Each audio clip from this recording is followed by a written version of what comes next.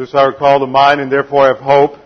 It is of the Lord's mercies that we are not consumed. His compassions fail not. They are new every morning. Great is thy faithfulness. Trust in the Lord with all your heart and lean not on your own understanding. In all your ways acknowledge Him, and He will direct your paths. Be anxious for nothing, but in everything by prayer and supplication with thanksgiving, let your requests be made known unto God, and the peace of God, which surpasses all comprehension, will guard your hearts and minds in Christ Jesus. For the Word of God is alive and powerful, sharper than any two-edged sword, piercing even to the dividing asunder the soul and the spirit and the joints and the marrow, and is a discerner of the thoughts and intents of the heart. Before we open God's Word for our study of James this morning, let's make sure, or this evening, it's been a very long week, long day.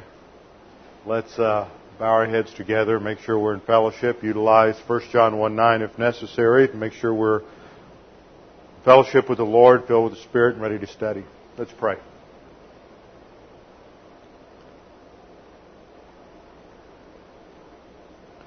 Father, we do thank you for the wonderful privilege we have to come into your presence, and that is because of all that Jesus Christ did for us on the cross. He paid the penalty for every single sin in human history, and on that basis, our sins have been taken care of, and so we have immediate access to you because of the work of our great high priest. And as royal priests, we have this wonderful privilege given to us to come to pray to you anytime we need to, and what a privilege that is. Now, Father, we pray as we study your word that you would help us to understand these important doctrines that we are studying, how they relate to the thinking in our soul, and how that relates to how we handle problems.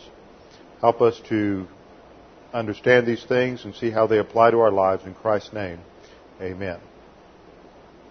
Well, I just got home about 5 o'clock this afternoon from 3 days in, as they say down in Texas, Fort Worth, Texas. That's right down the road from Dallas. It was 102 degrees every day while I was there, but it was only about 35% humidity, so that wasn't too bad. But the only time I got hot and uncomfortable was when I had to go out and get in my car after it had been sitting in 102 degree weather all day.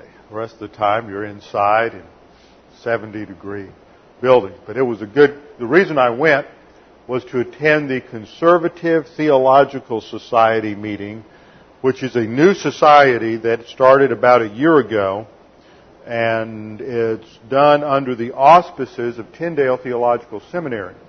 And there have been several men here who have taken courses through Tyndale, and so it was good for me to go down there and to meet some of the people involved there, meet Mal Couch, who is the founder and president of Tyndale Seminary, and get to know them. Well, and I thought I'd tell you a little bit about what goes on at these kinds of meetings. It's sometimes I go away a little frustrated because I realize there's a lot of pastors and theologians out there that they're kind of pointed in the right direction, but it's like the lights haven't really gone on yet. But then there's always a few there that you're really excited about because they're really pointed in the right direction and they're understanding some of the issues. There are generally, in terms of academics and scholarship, these societies where theologians get together about once a year and they present papers. Different men will have researched specific areas in detail, and they will present a paper, give copies to everybody, and then it takes about an hour for them to present their material, and then there'll be question and answer afterwards. Now, the main society that most of the professors at seminaries and a lot of pastors are members of, I've been a member of for about off and on for about 15 years, is the Evangelical Theological Society. But it's very broad in its doctrinal statement, and I think there are influences in the world, some of which we're going to talk about later if we get there this evening, that are putting pressure on everybody in the culture, and especially in scholarship. And so you see more of this worldly thinking, what's called postmodernism. I'm not saying they're postmodern, but they're definitely, as it's oozing into the fabric of the seminaries from the world around, it's having its impact, and people are drifting, and seminaries are drifting and moving in the wrong direction.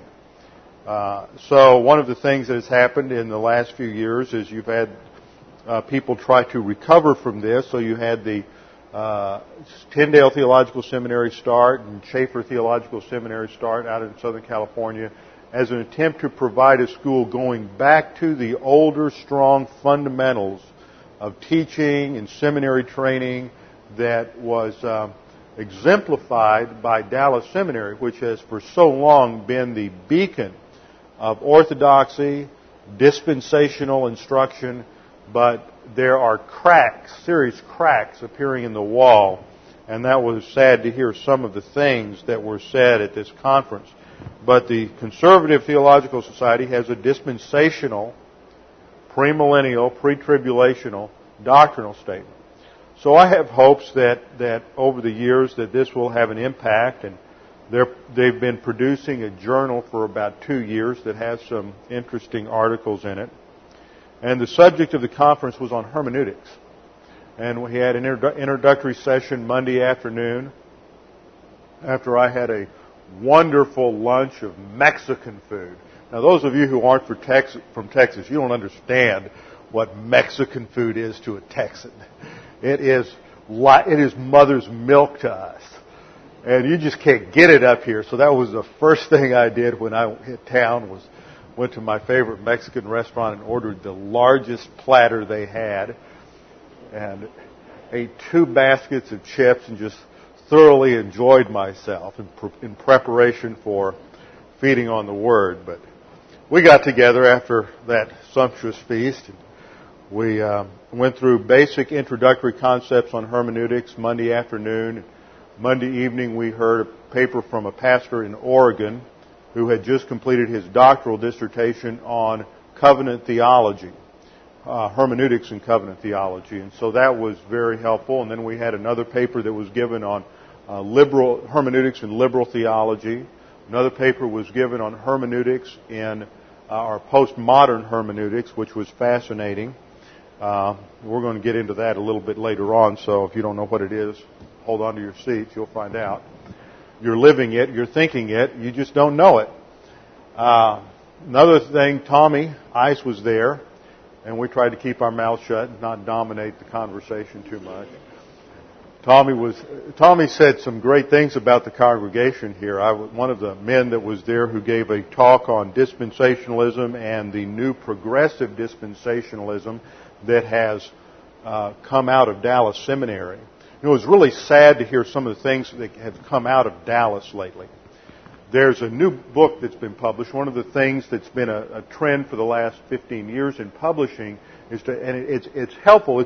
This is a good trend in that it produces books like 4 Views of Salvation or 4 Views of the Millennium or 3 Views of the Tribulation of the Rapture, where you have somebody who believes in each of the different positions defend their position, and then there's 2 or 3 responses by the other positions, and it helps people, helps seminary students and people think through the issues and see the contrast between the different positions.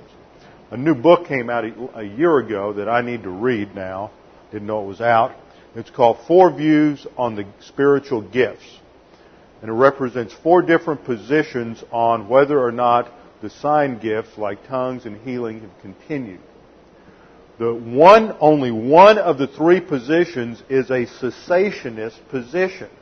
Now, that's the term that's thrown around now. It means to cease. That the sign gifts have completely ceased and ceased at the end of the 1st century. And the guy who wrote the cessationist article was from Westminster Theological Seminary, covenant theologian down here in Philadelphia. The other 3 articles from the view that said Open but Unsure by Bob Sosey, who's at Talbot Seminary, he got his master's and PhD from Dallas Seminary, to Sam Storms, who was brilliant, got the preaching award the year before I started seminary and was the assistant pastor under S. Lewis Johnson at Believers Chapel in Dallas, Texas, and was absolutely brilliant, wrote the position on the third wave, which is the signs and wonders position. And then the third guy, who I was not familiar with, was a full-blown Pentecostal. All 3 of the continued positions were argued by men who had their masters and doctorates from Dallas Theological Seminary. And that is a tragedy. And it just made us sick to see things like this going on with men who've got that kind of training and who ought to know better. And it's just devastating. And what's going on in terms of dispensationalism and the drift at Dallas away from traditional dispensationalism. And they're not just changing because they're modifying, and okay, there's this position that just needs to be tweaked a little bit. In that position, the image that's used is the idea that let's say you go into your home and you decide, well, I just don't like the way the furniture's arranged. I'm going to move the television over here, move the sofa over here, move the chair and table over here.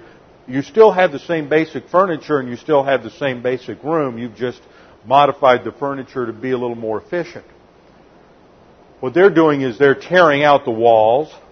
They're taking the furniture completely out and bringing new furniture in. It's not just a slight modification. They're changing the whole system. And we spent a lot of time talking about what the issues were in that because they're pretty technical, and it's just sad to see a lot of stuff. We tried to avoid doing a lot of Dallas bashing, but it was a little difficult considering that some of this bad stuff was coming out of Dallas Seminary. So it's Dallas. We wouldn't want to say Dallas is liberal or Dallas is postmodern, but the influences are definitely there. And I was really saddened to hear that in November. And I'm going to have to. I just don't normally write letters, but I'm going to have to on this. That the speaker at the 75th Founders Anniversary Banquet for Dallas Seminary. Dallas Seminary, founded by Lewis Sperry Chafer. The hallmark of his ministry was understanding grace, that salvation was by grace through faith alone. He wrote an excellent book called Grace. That was the hallmark of his ministry. And the man that is going to be the keynote speaker at the banquet this year is William Bennett. William Bennett is an active Roman Catholic. I don't know if he's saved or not, but according to his theology, he's not. He is a moralist. He stands for everything antithetical to what Lewis Sperry Chafer stood for. And yet they have asked him to come and be the speaker. These are the kinds of influences that are going on in our world today. What we need to ask is causing this. What is producing this kind of drift? It's not just at Dallas. It's happening at other seminaries. It's happening at Bible colleges. It's happening in some of the largest, most fundamental, or historically some of the most fundamental Bible-teaching churches in this country have shifted. They're now singing, and you see it in their worship. We've talked about that some with music and the contemporary praise and worship music. And one of the men there made the comment that recently he had gone on a road trip from Florida up to the Chicago area. And along the way, he stopped at 2 or 3 different churches of different denominations. And he said they're all singing the same basic songs. They're all into praise and worship music. They're all doing the same thing on Sunday morning. They're all following the same trends. It didn't matter if it was a Methodist church or a Baptist church or a Pentecostal church. Why is it that these same trends are affecting different groups? And they're theologically, or at least historically, the Lutheran doctrines, Methodist doctrines, Presbyterian doctrines are far apart. Their liturgies, what they do on a Sunday morning, ought to reflect the differences in what they believe. And yet what we find is this ecumenicalism that is coming together so that you find the same songs, the same approach to worship from one church to another, so very little difference is discernible. What is it that's causing this kind of change? What are the things that are happening across our culture as a whole? And as we come to our passage here in James, I saw this coming last week when we were in this passage. So go ahead and open your Bibles to James 3. And I'm going to have to back up to where we ended last week and finish our talk about bitterness. But we're going to come back and see this because in James 3:13 to 18, James is contrasting human viewpoint thinking with divine viewpoint thinking.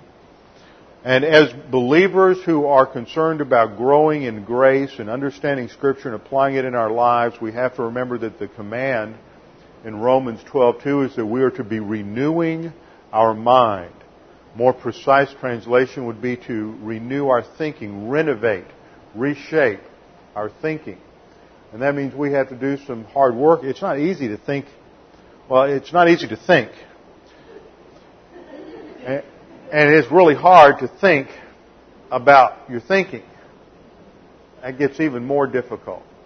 But what's happening is that people have adopted, because of cultural shifts in the last few years, people are thinking differently about reality, how they're organizing, how they're interpreting reality, how they're interpreting events is different from the way that they interpreted events 25 or 30 years ago and how they did that. And that's different from a century ago. And we have to identify what are these cultural. The Bible doesn't use the word cultural, it uses the word world. That's what culture is. What are these cultural influences that we're all subject to that are causing these kinds of drifts? Because the sad thing, the really tragic thing, is that what's happening is people are getting away from the concepts of the sufficiency of Scripture. And we talked at this conference about how people, on the one hand, you have theologians and pastors who affirm a doctrine of inerrancy.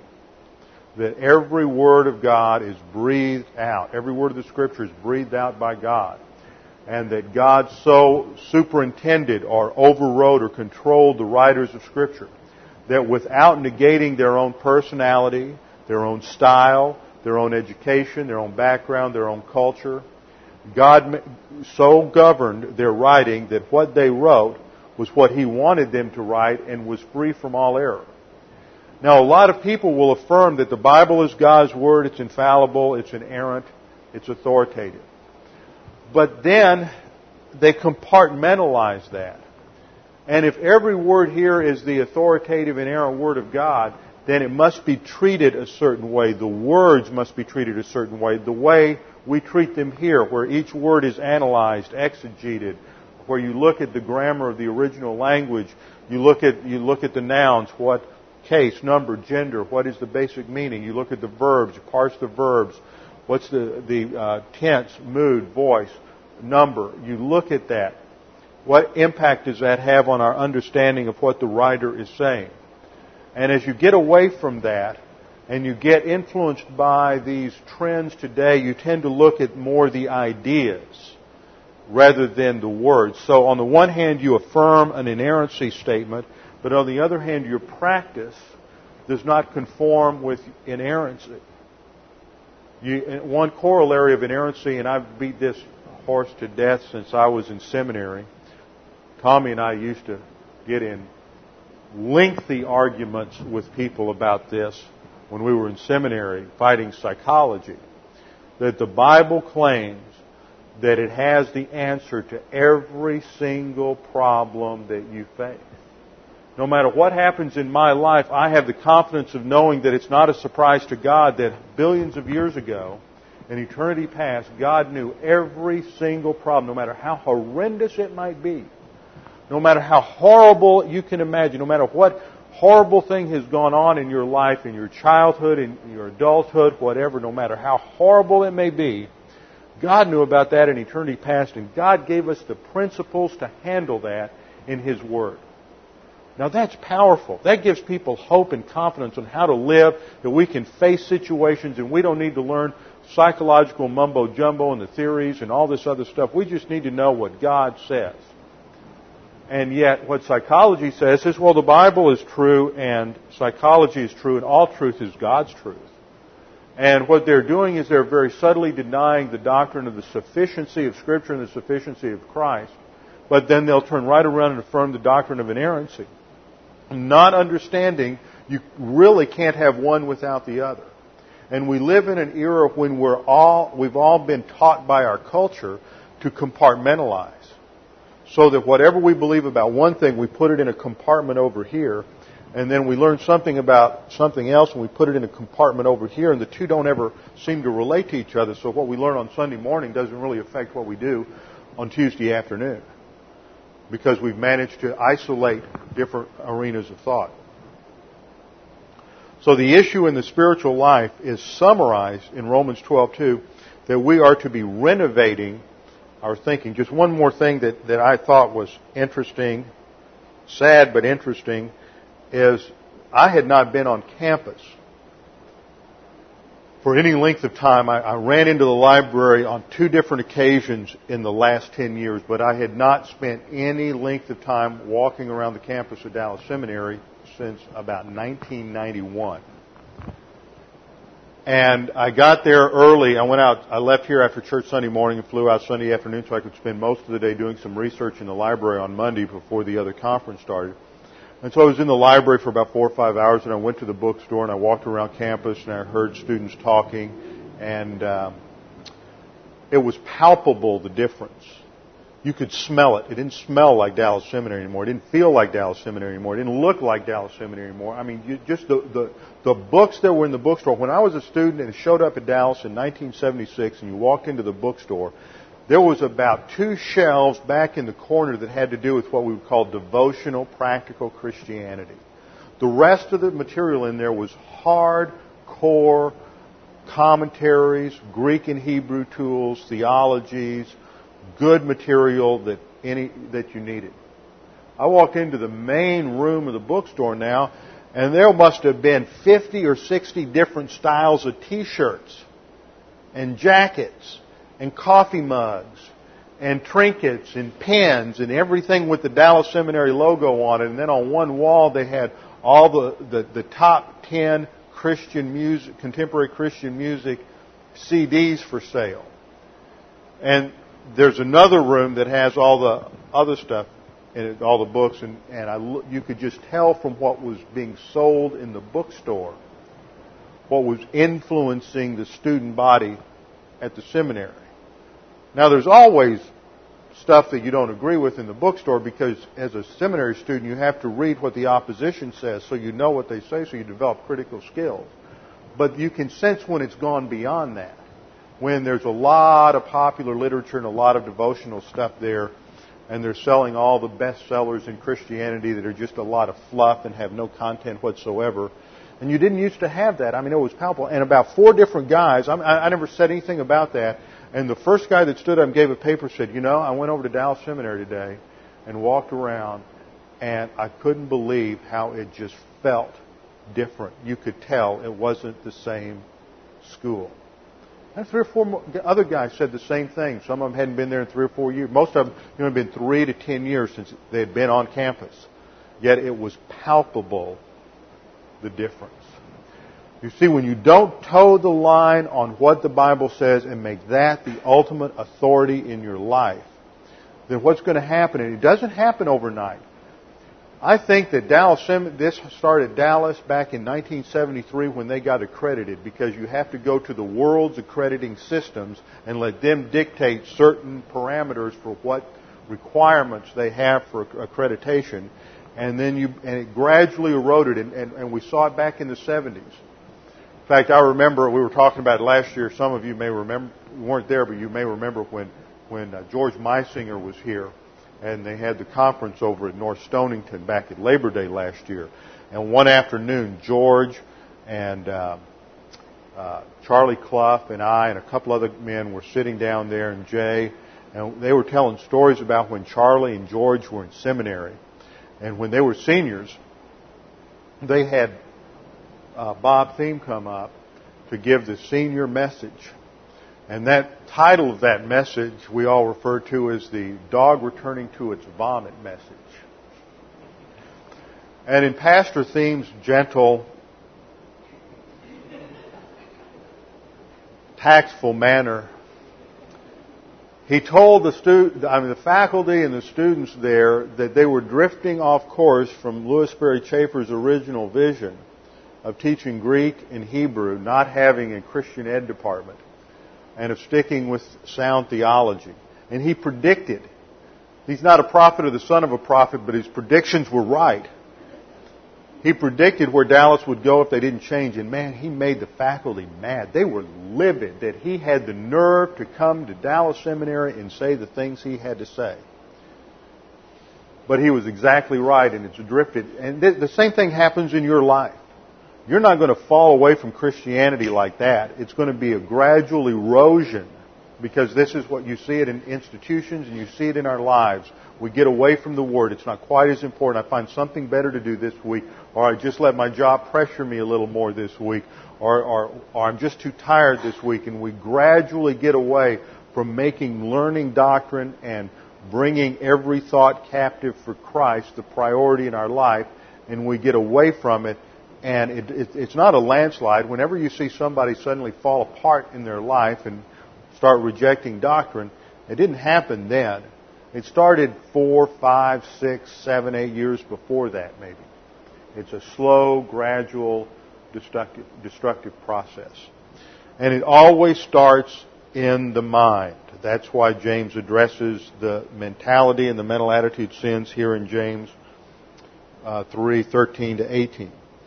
He says, "Who among you is wise and understanding?" And we saw here, this is not the concept that the Greeks had of academic wisdom and academic knowledge, but is very practical, applicational knowledge related to doctrine. It's talking about epignosis doctrine. Who among you is wise and understanding? Who among you has learned the Word of God and learned doctrine and assimilated that into the mentality of your soul so that you can handle the problems of life with skill and expertise?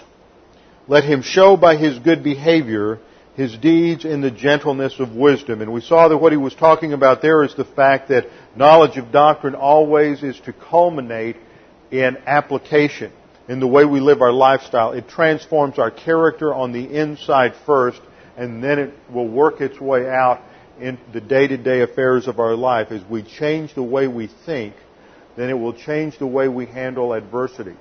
We develop new critical thinking skills so that when we go through problems or difficulties, we can evaluate that in light of what the Word of God says, and we can interpret the events in terms of the Word of God and not in terms of our own limited experience.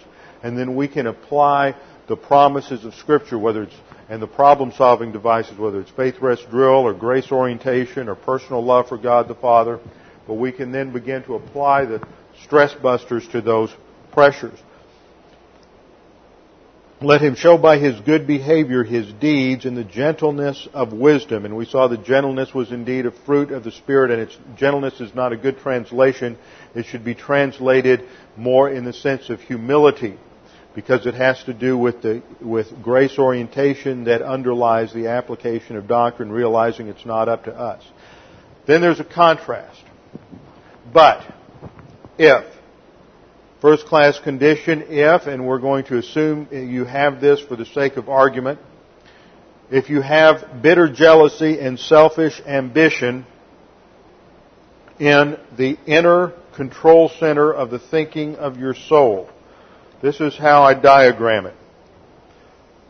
2 words, there's other words that are used, but for the sake of simplification and to try to get the concept across, we restrict our understanding of the mentality of the soul to nous and cardia. Cardia has to do with something that is at the inner core of something. This is the control center.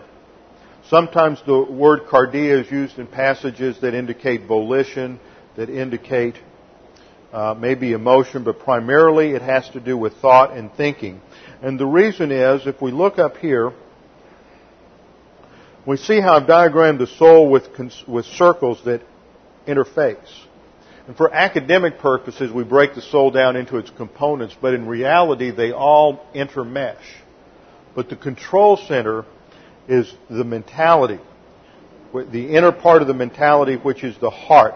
It is out of the heart that comes the issues of life. So it determines what you're putting into your heart.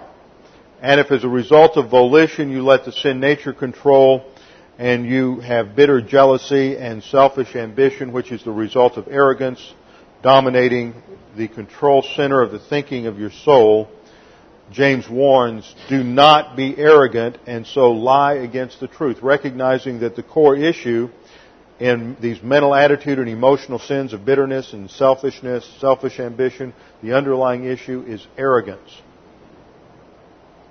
And then in verse 15 he says, this wisdom is not that which comes down from above, but is earthly, natural, and demonic. 3 adjectives to describe it. So what we are going to see here is that the Bible represents 2 ways of looking at things, what we call divine viewpoint and human viewpoint. The Bible uses terms like foolishness and wisdom, walking in darkness, walking in the light. These are all the contrasts between the 2 positions. You're either on this side, over here, or on this side, over here. This is the path to spiritual life, walking in divine viewpoint. Now, last time we started with the doctrine of bitterness, and we went through several points. The first point was a definition. We want to understand what the Bible says about bitterness, because bitterness is used 2 different ways. One, it is used to describe a mental attitude or emotional sin of bitterness, which is tantamount to resentment. It is from the Greek noun pikria, which refers to results from grief, disappointment, or disillusionment with circumstances, people, or events. Now, when you become disillusioned with circumstances, what do you say about your life? Life has become bitter.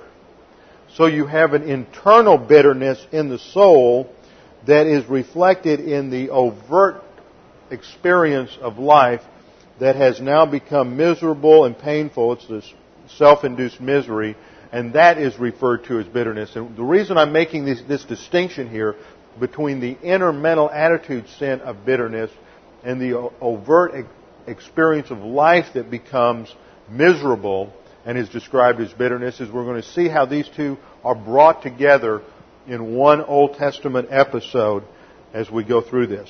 So we saw, first of all, definition of bitterness. It's a noun pikria, refers to the results from grief, disappointment, disillusionment with circumstances, people, or events.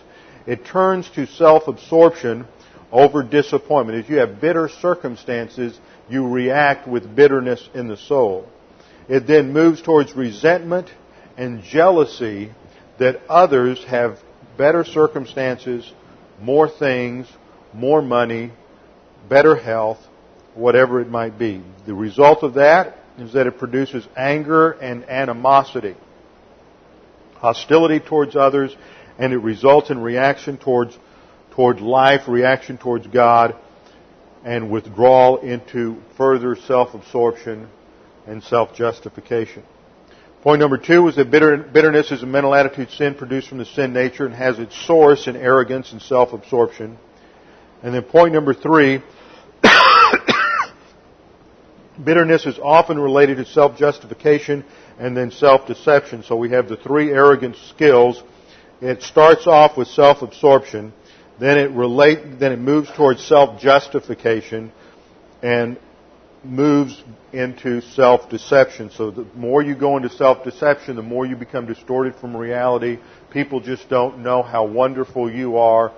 God is just mistreating you, and you begin to blame everything else, and bitterness dominates the soul, and the result is going to be that you just make yourself more and more miserable under the category of self-induced misery, and then the more misery you have, the more self-absorbed you become, the more bitterness takes over in your soul, and the more misery you have, and you just get locked into a terrible cycle of self-destruction. A classic example of this in the Old Testament is Esau, and we turn for support to Hebrews chapter 12. Let's turn over there. I'm not going to review the first part of Hebrews 12 as I did last time. We reviewed that, showing that the basic themes in Hebrews 12 fit the themes of James. The writer of Hebrews is exhorting the believers to put their focus on Jesus Christ, occupation with Christ, so that they can endure whatever suffering they go through because they understand the dynamics of what Jesus Christ went through on the cross. that when He was on the cross, He bore in His body on the cross for 3 hours the punishment for all of our sins. He who knew no sin was made sin for us. The pain that He endured during those 3 hours is beyond anything you or I can ever fathom. He was separated judicially, not metaphysically or ontologically, that means in His being or in His person, but just judicially, He's separated from God the Father. Why? Because as the sins of the world are poured out on Him, God the Father, who is perfect righteousness, cannot have fellowship with Him. So there is a judicial separation, but because these are not His sins, there is not a rupture in the Trinity. So God the Father pours out judicially the sins of the world on Jesus Christ, and He goes through incredible agony, and God the Father covers the earth at that point in darkness so people cannot look on the agony. And what the writer of Hebrews says, He endured all of that for the joy set before Him, and then says, you have not resisted to that point in your striving against sin, therefore don't grow weary and lose heart. That's Hebrews 12:3 and 4. And then from 12:4 and 11, he reminds us that God, because He loves us, because He is our Father, is going to discipline us when we're out of fellowship, when we get into sin and carnality. And that is all designed to bring us back so that it will produce the fruit of righteousness. So the whole theme of Hebrews 12 is around how to handle testing and adversity, encouraging them to persevere, encouraging them to recover using confession. This is the metaphor that's used in Hebrews 12:12 and 13. We read that, it says, therefore strengthen the hands that are weak and the knees that are feeble, and make straight paths for your feet, so that the limb which is lame may not be put out of joint, but rather be healed. Now you can look at that and say, well, what does that mean?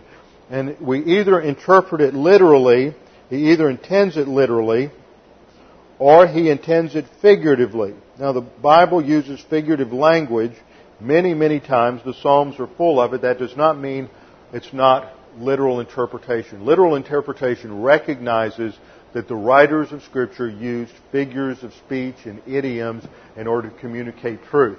And so if you take it literally, it doesn't mean much, so it must have a figurative sense. And what he is saying is that your hands, that is what you do, knees are part of your legs, that's where you go. In other words, your movement, your production in spiritual life is hindered. What hinders spiritual life production is sin.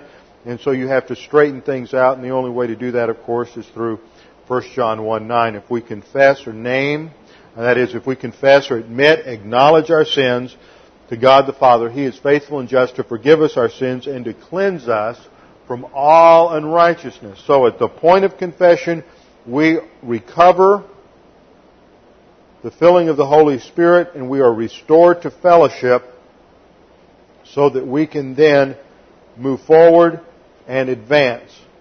Being filled with the Spirit is not the end result. That's just the beginning. That's the mechanic for being able to continue by walking by means of the Spirit.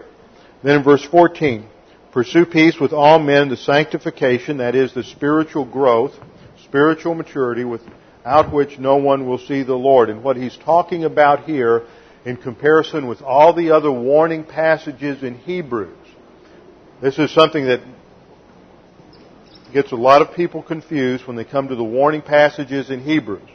The first thing is you can say, well, the warning passages mean that you can lose salvation. That's wrong. That's false. That's the Arminian option. That means you can lose salvation. The other is the hyper-Calvinist and the lordship response, and that is that if you fall away, you weren't ever truly saved. And we've gone through some studies of that and show that it's basically just a distortion of the previous position.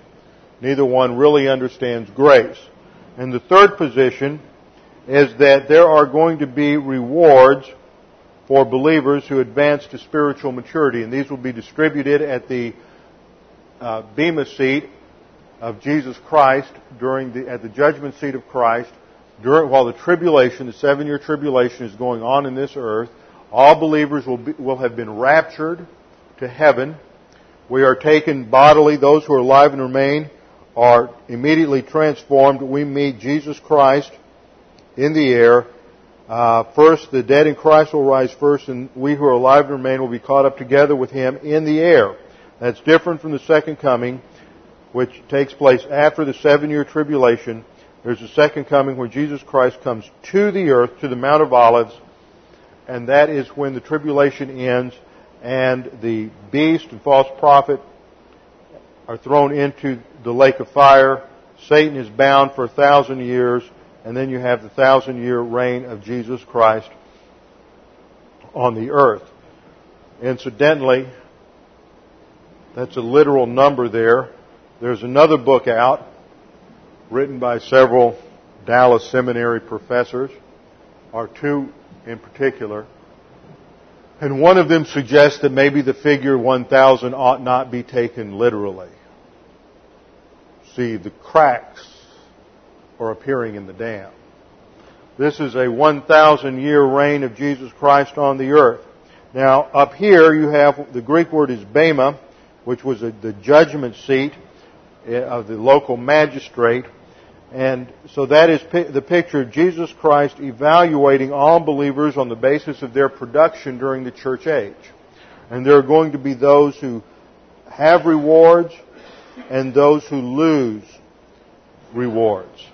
And this is the backdrop for understanding all of the warning passages in Hebrews. He's warning these Jewish believers, don't go back into Judaism, because when you do that, you will forfeit your spiritual growth. You can advance spiritually, but you can lose it. Paul said, I run the race, but I run so as not to become disqualified. In 1 Corinthians, he says he buffets his body. And he's using the metaphor from the games, how the athletes in the Olympics and the Greek games would discipline themselves so severely so that when the time came to run the race, they could win. And what Paul is saying in that passage is that it's possible that we can, before we die physically, we can tube it spiritually. We can just fall by the wayside. We can go negative to doctrine. We can go negative to the Word. We can start following the lusts of our sin nature. And we can cancel all the spiritual growth that we've had up to that point if we stay in carnality long enough.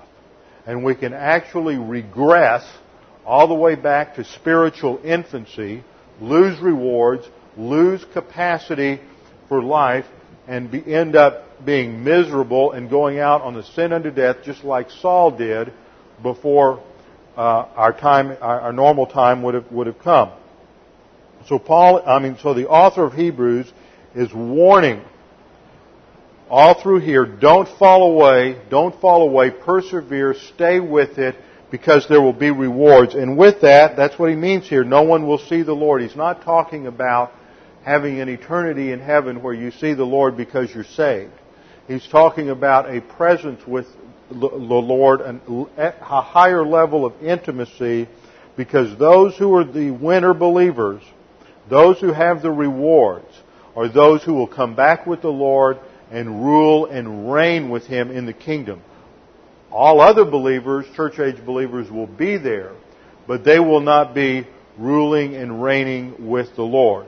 Now, we're going to go into that study of inheritance and rewards in a lot more detail in our study of Galatians coming up, and in some other passages in John as well.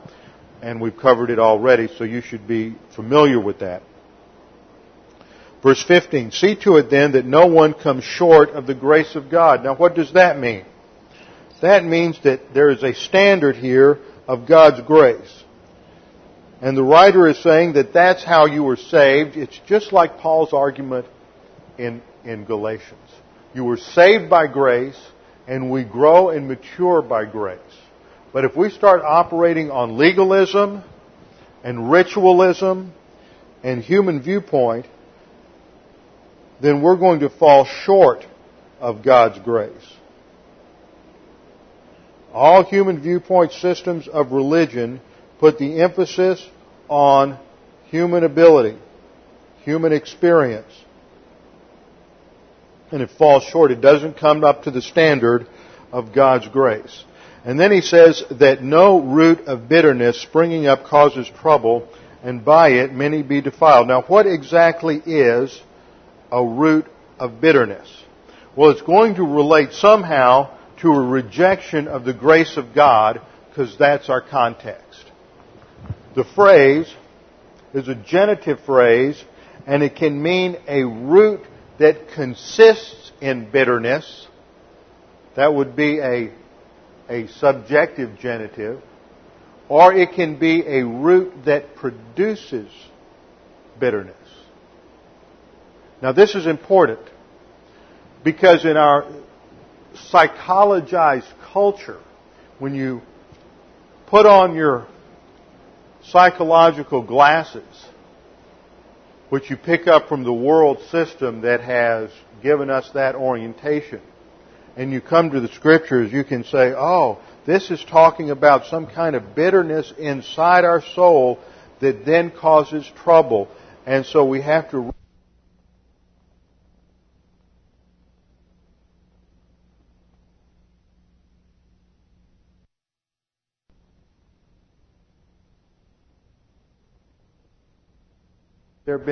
there's an element of truth to that, but that's not what this is talking about. This is not talking about going in and weeding out some root of bitterness in your soul. We've got to sit down and go through a therapy session, or 20 or 30 at $100 an hour, so that we can figure out what these hidden roots are in your subconsciousness, so that we can pull them out. Let's let the Bible define the term. Turn with me to Deuteronomy 19:18. Deuteronomy 19:18. Fifth book from the front of the Bible, the last of the Pentateuch, written by Moses. Deuteronomy is really Moses' last word and testament to the nation Israel before he went up on the mountain and went to be with the Lord before they entered into the land. So it contains various warnings, various mandates to Israel. Deuteronomy 19:18. Now I somehow wrote down the wrong passage. Maybe it's Deuteronomy 18:19. No, it's not Deuteronomy 18:19. That's the trouble with these computers. They type out the wrong verses.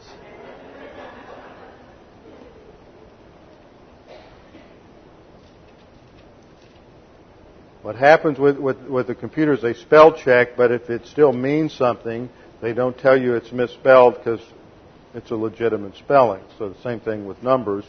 They don't tell you it's the wrong verse. Okay, let's see. Deuteronomy 29:18. Let's try that one. Deuteronomy 29:18. This is it. The passage in Deuteronomy 29 is giving the final warning to the Jews at the end of this sermon, warning them of the consequences of failure. What happens if they violate the Mosaic law? And so the first 18 verses, or the first 17 verses, it rehearses this. When you get down to verse 14, let's pick up the context in verse 14. Moses is speaking. He says, "Now not with you alone am I making this covenant and this oath." This is the Lord speaking.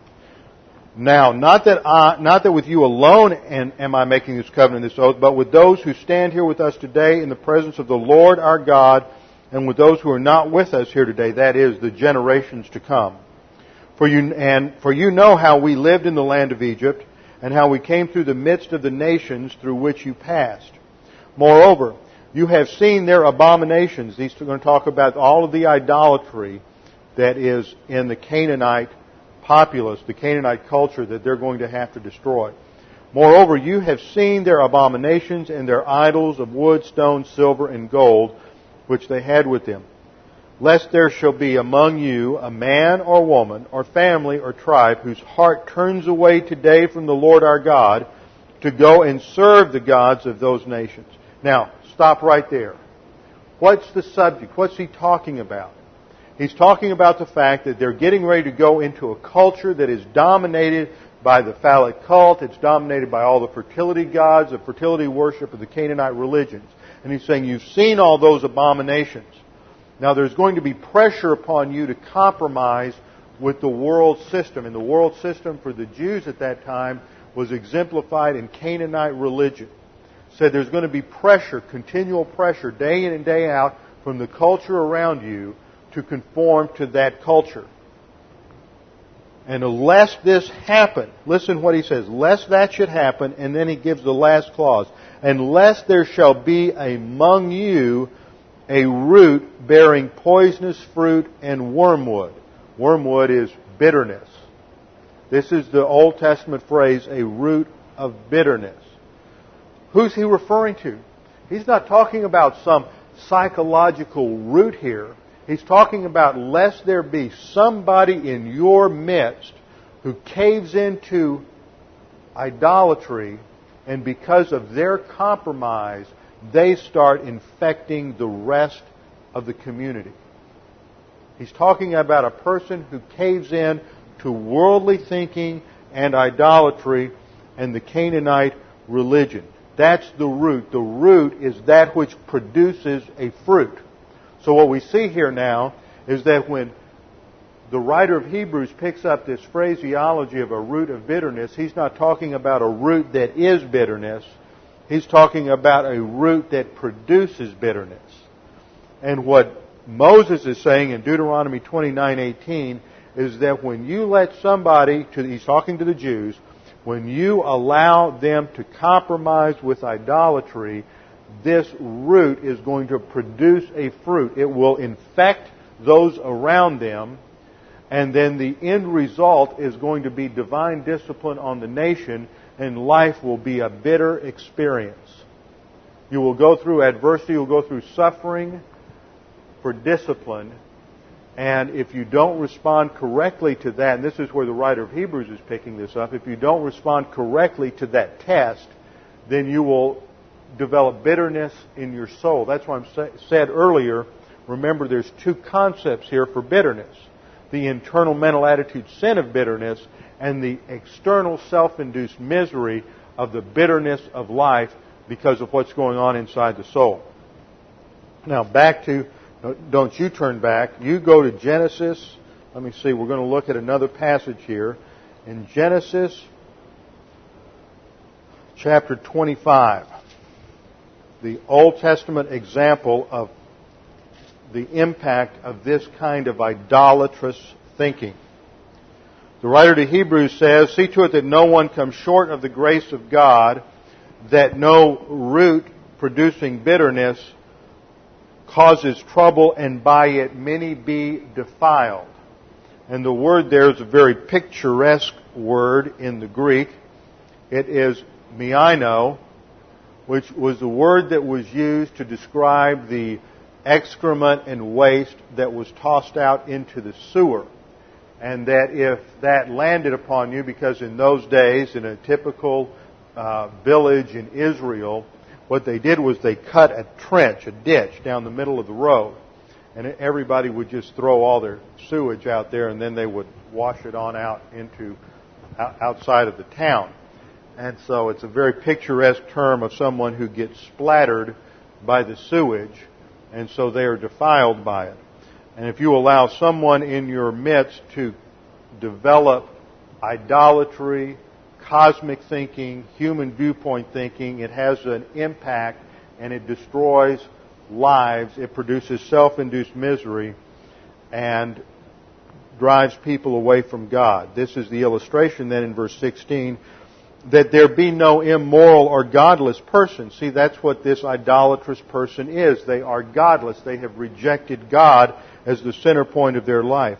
No immoral or godless person like Esau, who sold his own birthright for a single meal. Now that takes us back to Genesis chapter 25, where we read the brief story about Jacob and Esau. Now there are many things that I could say about this, but I'm just going to try to summarize the main points here. Jacob and Esau are the twin sons of Isaac. the promise was made to Abraham. God was following a principle based on human viewpoint and based on divine viewpoint and not human viewpoint. Divine viewpoint said the older will serve the younger. Human viewpoint says that the firstborn is the one who gets the inheritance. The firstborn was not the seed, was the product of Abraham's liaison with Hagar, the Egyptian slave, gave birth to Ishmael. But this child of promise was Isaac. Ishmael was not a believer. Isaac is a believer. So the line for Israel goes down through the believer, not through the unbeliever. Isaac then has twin sons. He and Rebekah have twins. When she gives birth, the first one out is Esau, and Isaac is the second one grabbing his heel, which all of this foreshadows. There's so many different themes being woven in and out of this. If you read it in the Hebrew, you really pick up on a lot of different word plays that foreshadow themes. It's like reading a magnificent writer like Charles Dickens or a Steinbeck or a Hemingway, where they're able to weave, have a multi-layer of plots. And that's what's going on in the Scripture. It's not just one single plot. There's all these different themes that are going in there, different shifts of meaning. And you have Esau, who's the red man. And later he will live in Edom, which is the red country. And the red man who will live in the red country sells his inheritance for the red stuff. And then you have Jacob, who is the heel grabber. He is the one who is trying to grasp after Esau. And Jacob is the younger. And we have the statement by God, while they are still in the womb before birth, that He says, two nations, in verse 23, 2 nations are in your womb, and 2 people shall be separated from your body, and 1 people shall be stronger than the other, and the older, here's the principle, the older will serve the younger. So God announces before their birth that Jacob is the one through whom the line will go. That means that the inheritance, Jacob, is secure. You don't have to try to secure it through manipulative, deceptive means. But he did, because the concept of Yaakov being the heel grabber, the deceiver, the cunning one, it displays his character. So from birth you see this idea that he, as the heel grabber, this foreshadows the tricks he's going to play on Esau to get the inheritance. And the inheritance is the transfer of the patriarchal priesthood and all of the spiritual responsibilities that go with it. It is not just that he's going to get the goodies when the old man dies. There's a tremendous amount packed into the inheritance. This means that he is going to be the spiritual seed. He is going to be the one who receives everything from the Father, but he is the one who will be the head of the family. And a lot went with that. So he will be the priest, the family priest, and everything will go through him. But as the boys grow up, and you see that there's just a real lack of spiritual influence in the family here, not as much as with Abraham. Isaac, you see all through this, from Abraham, Isaac, and Jacob, all the way down to the sons of Jacob, that with each generation they become less oriented to spiritual things. We're told in verse 25, let's go back to 25, where are we? 27. When the boys grew up, Esau became a skillful hunter. He's the outdoorsman, the wilderness guy, the mountain man. He was always going out hunting, living in the fields, camping out. But Jacob was a peaceful man, living in tents. He stayed at home. He was, in one sense, he was his mother's favorite. He was a mama's boy. And she kept him home, and he took care of things there. But Esau was Isaac's favorite. Verse 28. Now Isaac loved Esau because he had a taste for game. So just like I love Mexican food, and whenever I go to Texas, I have to eat it at least once a day, Isaac wanted his venison every day. He wanted to taste that venison or whatever it was that Esau would get that day and bring it to the table, and he would prepare it, and he knew just how to cook it just right to make his father happy. And so one day Esau comes in, but Jacob has been the one who has cooked a stew, and Esau has had a bad day at the office. And he's worked 12 hours and he still can't get his computer to work. And so he comes home and he's tired and he's hungry and his blood sugar level's way down. And he's just about to go crazy and he's famished. Verse 30, and Esau said to Jacob, please let me have a swallow of the red stuff. So the red man wants his red stuff. He says, because I'm famished. This is the derivation of the term Edom. Later you will have his descendants called Edomites. But Jacob is cunning here. He knows he's got him over a barrel. First, sell me your birthright. And Esau said, behold, I am about to die. I'm just dying of hunger here. Just feed me. What use is a birthright? What use is the inheritance? What use is my patriarchal priesthood privileges going to be to me if I'm dead? Who cares? Jacob said, first swear to me. In other words, Jacob's going to make sure, sign on the dotted line here. I want to have it notarized. I want you to make sure that when you get fed, you're not going to say, oh, well, you just held me under duress. He wants to make sure he's going to have the birthright. And so Esau sells him all of his patriarchal privileges, the blessing, everything, for a pot of lentil soup. Because that's literally what it is. It's just red lentil soup. And the point of this, the theological point that the writer of Hebrews wants us to understand, is that the reason Esau was willing to sacrifice his inheritance is because he had no orientation at all to grace. He had no inclination towards God at all. He didn't care about spiritual things. So an inheritance was irrelevant to him because it had to do with spirituality. So he is a godless person because of that. He is like the idolater who has rejected God. He doesn't want to have anything to do with God. This is like the believer who advances so far in the spiritual life, and then they're willing to say, well, I just don't have time for the Word of God. I need to build my business. I need to be at work. I need to develop my golf game. I need to be at home with the family, which means they're going to sit back and watch television, and they're going to sacrifice their inheritance in the kingdom for all eternity for whatever it is, whether it is a lust of the flesh or whether it's business or whatever it might be, because there are things in life that they idolatrize. They raise to a level of worship. And it can be good things. It can be family life. I've heard people say, well, I just don't have enough time for my family, and I need to be at home with the kids, so I just won't go to Bible class. And before long, they don't go to Bible class. But the most important thing you as parents can do with your kids is to show them that no matter what happens in life, if you don't get the Word of God in your soul, nothing else is going to matter. And see, as far as Esau concerned, the only thing that mattered was right here, right now, whatever is going to make me happy today, and I don't care about the future.